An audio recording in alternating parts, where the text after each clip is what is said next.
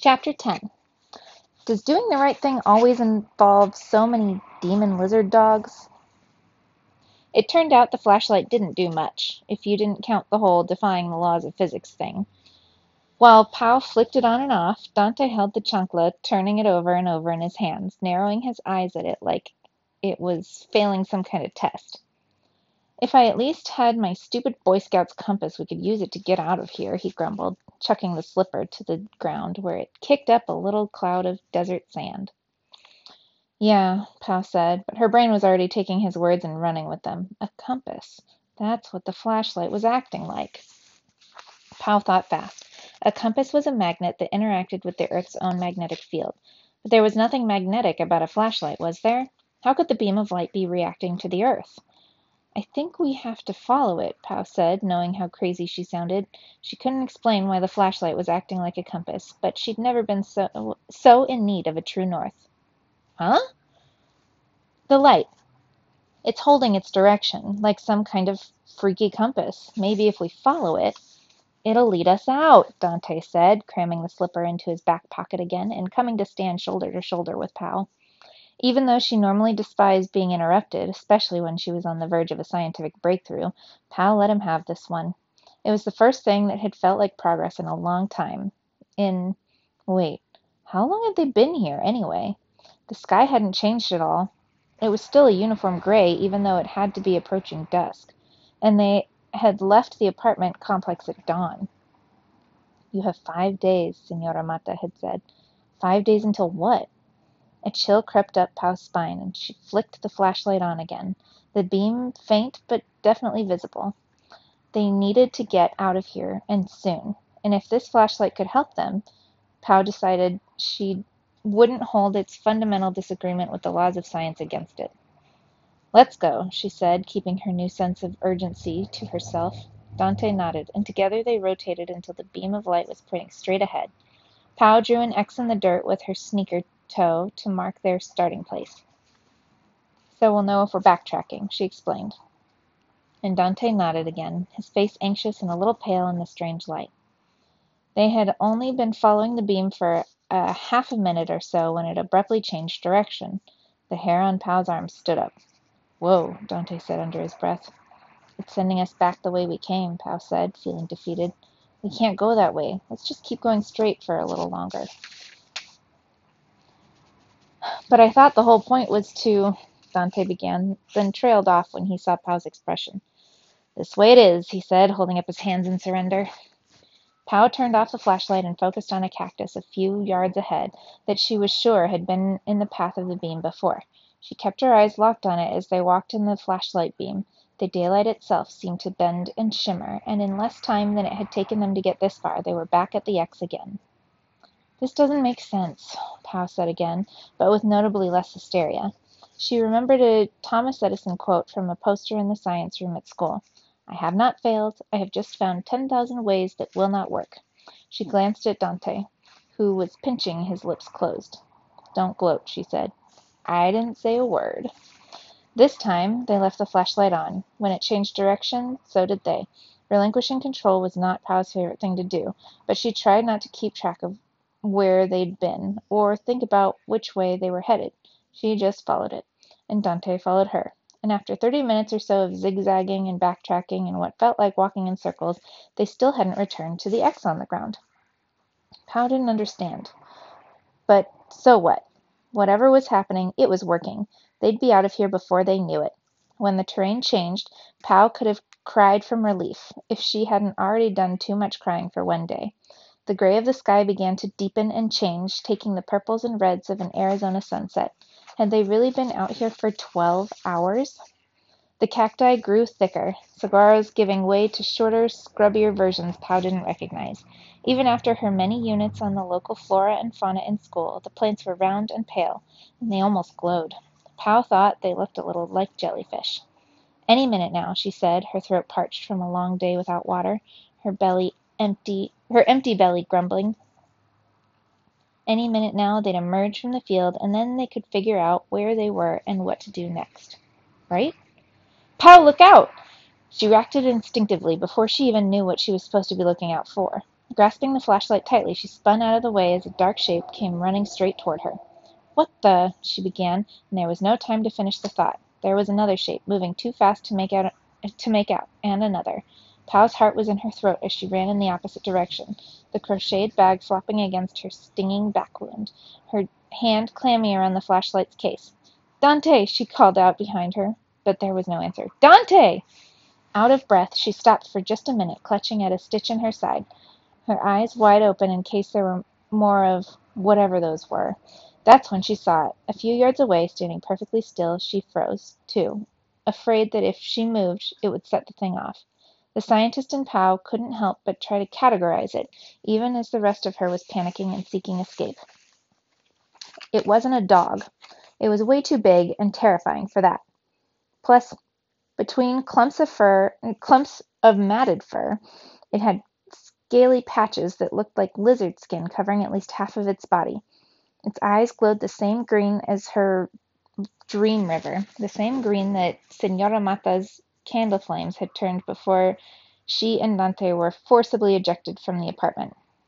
But the really bizarre part was the spines running from the top of its head to the tip of its tail, long green things that almost looked like tentacles waving in a non-existent breeze. There were large, fearsome dogs. Pau had always avoided those breeds during her research, but she conjured up images of them now. The Doberman Pinscher, the Rottweiler, the German Shepherd. This was nothing like any of those. The thing snarled. One scaly lizard lip curled up to reveal a crowded row of what appeared to be very sharp teeth. Fangs, really, thought the awestruck part of Pau's brain as the rest of it tensed her muscles to flee, or fight, to do anything but stand there like bait. Only she never got the chance. Before Pau could move an inch, before the beast could release its coiled stance and launch for her throat, something collided with it at an alarming speed. So much for not standing here like bait, she thought, paralyzed with horror and fascination as a human-shaped blur with dark skin and silver-white curls battled with the monster. There were grunts and thuds, and the occasional dog-like whimper, but mostly there was the pounding of blood in Pau's ears. What could she do? All she had were a shopping bag, a flashlight, and the Florida water. Pau's mind raced back to the Riverside Palace as she dug down in the bag for its last remaining item. She and Dante had smeared the smelly stuff on themselves before the green light and the mist and that horrible screaming. Had it helped them get out of the apartment unscathed? And if so, could it help here too? About 20 yards to her left, her silver-haired savior seemed to be running out of steam. There was nothing to do but try. With a war cry she'd be totally embarrassed about later, Pau charged toward the fight, the shopping bag swinging wildly from her flashlight hand, the cologne bottle at the ready. Her pulse was racing thanks to the girl who was about to become dog food in front of her. It was definitely a girl, Pau decided when she got there. Her hair was silver gray like the old ladies at Senora Mao's bingo nights, but her skin, darker even than Pau's, was youthful. The girl was on her back on the ground, scrabbling for a weapon just out of reach, while 100+ pounds of slavering paranormal demon beast stood on top of her, pressing her into the grit. Pau took a deep breath and clenched her teeth and pushed herself to sprint across the last few yards between them. "Oh, no," groaned the girl when Pau came into view. "Not now." But Pau was undeterred. She uncapped the bottle, full of premature righteous triumph, and poured it with the utmost confidence on the beast's head. "Take that!" she screamed, causing the horrifying creature to look up at her in confusion. A second passed, and then another, and nothing happened. The demon lizard dog didn't disintegrate or start to smoke, or howl in pain, or do any of the dying creature things that Pau had hoped for. It just stared at her with those fathomless, glowing eyes that promised the underworld full of monsters her mom had always said were real. "Oh no," Pau said, steeling herself for certain death as the beast exhaled hot, putrid breath in her face. But the fight wasn't over. The not-dog's moment of distraction had given the silver-haired girl a much-needed advantage. She found a reserve of strength and heaved its massive body off her much smaller one, leaping to her feet and kicking out hard with a worn black combat boot. The beast rolled over and whimpered, and Pow joined in with the kicking enthusiastically, her sneakers making less of an impact than the girl's boots, but the dog creature didn't get up. "Here," shouted the girl, tossing Pow a length of silvery rope. "Tie her back legs." Her? Pow wondered, almost deliriously. But she did as she was told, taking advantage of the animal's position on its back, all four appendages waving in the air, to grasp the back legs in an awkward hug before wrapping the rope around them. The cord was slippery and hard to tie, like moonlight turned into rope, but once she got it secured with one of Dante's Boy Scout knots, the legs went still. The girl had managed to tie up the front legs too, and now the only movement the dog that was not a dog seemed capable of was thrashing its head back and forth, its green eyes rolling madly, a black tongue hanging from its mouth. "Wow," Pal managed weakly, embarrassed when her knees turned to jello, and as all the adrenaline left her. I Wow." She sank ungracefully to the ground, her head spinning like the washing machines at the laundromat. Once Silverhair had tied up the beast's snout, subduing the creature completely, she walked over and looked down at Pow disdainfully, like she was some stupid kid, even though this girl couldn't have been much older than Pow.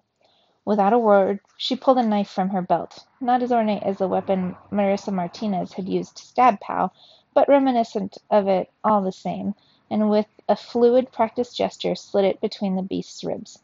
Pow watched in fascination and horror as its body quivered, as the atoms it was made of seemed to let go of each other one by one until it was gone. "What were you thinking?" Silverhair asked, picking up Pow's bottle of Florida water with two fingers, like it might bite. "You wanted her to smell worse before she tore into you, little tourist. You wanted her to smell worse before she tore you into little tourist shreds?" It turned out Pow wasn't too freaked out to be mad, which was a good sign, she thought. "I was thinking that you probably saved my life, and that letting that thing, like, literally eat you in front of me wouldn't be a very polite way to repay you. Plus, I mean, it didn't work, did it? Or it worked, didn't it?" The girl scoffed. "Your perfume didn't do anything. She was just confused that a human snack was running up to her instead of running away in fear. You're lucky she didn't rip your head off." "Oh, yeah," Pau said, getting back to her feet, pleased that her irritation seemed to have steadied her knees. "Maybe you can show me that move you were doing, the one where you lie on the ground while a monster gets ready to rip out your throat." "Pow!" a voice rang out from behind them, but Pow didn't turn, afraid to lower her guard around the now murderous-looking silver-haired girl. Just because they had teamed up against the demon not dog didn't mean they were on the same side. "I'm here," Pow called, not breaking eye contact. "Are you okay? I couldn't find—" Dante stopped just short inside Pow's field of vision. "Who's your friend?" "Oh, lovely," said the girl. "Two tourists. What I need. Why don't you both just go back to where you came from?" Pow thought about that suggestion as she sized up the girl. She wasn't even an inch taller than Pow, and her scraggly clothes looked like they'd weathered more than one night in the desert without being washed or mended.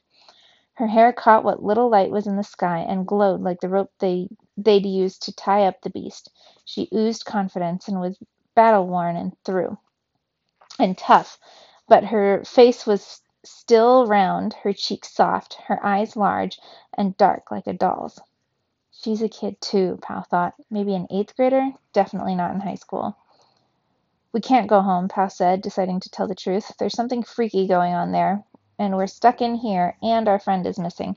We think she might be here somewhere because—" She trailed off, not sure how much she should share about Marissa Martinez's rising from a watery grave. "There's no other tourists here besides you two," said the girl, unconcerned with whatever facts Pow might be leaving out, "and that's too many. Now get lost." She turned to leave, and Pow felt panic rise in her throat. "Wait," said Dante, and Silverhair stopped. "We're tired, okay? Hungry. We've been out here I don't even know how long. Can we at least trade you for something to eat?" The girl sized him up, and Pow did too, trying to imagine seeing him for the first time. His cheek was cut and bleeding, his hair full of sand. He looks tough, like Silverhair, Pow thought. He might be someone she'd listen to, someone who wouldn't do something foolish like dump smelly water on a dog. But the girl didn't seem interested in Dante's appearance or his wound. Her eyes, Pau could see from here, were zeroed in on the slipper still dangling from his left hand. Great, Pau thought. If she didn't think we were crazy before. Where did you get that? Silverhair asked, gesturing at it. What, this? Dante asked, lifting the chancla, which now looked even more worse than for wear. Silverhair flinched when he held it up, which confused Pau more than ever. Sure, chanclas were scary enough, but this girl had just taken on a monster single-handedly. Was she really afraid of a grandma's slipper? Do you know what that is? Pau asked her, and the girl rolled her eyes. Of course I do. I know an armadillo when I see one. She paused. Oh, God, do you not know what it is? Pau wondered again how much to tell her. About Emma, about Signora Mata, about the green light and the kidnapper and the weird mist around the riverside palace, about the dreams and Ondina and Marissa, about Pau's fear that this was her fault, that being the dreamer, whatever that was, had brought this on all of them. In the end, she shook her head. It's a slipper, she said. His grandma calls it the chancla. It changed when she gave it to us. It turned blue. The girl looked sideways at Pau. I guess you'd better come with me after all, she said. Carrying that thing around without knowing how to use it makes you a danger to yourselves and everyone else. It wasn't much of an invitation. Silverhair turned and walked off, not even looking back to make sure they were following. Pau thought she was going the wrong way, but if she'd learned anything about this place today, it was that directions and memories and basically reality in general could be misleading. Dante looked at Pau and shrugged. She shrugged back. What else was there to do but follow? The glint of the nameless girl's hair led them into the strange misty dusk, and Pau couldn't shake the feeling that no matter which route they were taking, home, even the idea of it, was getting farther and farther away.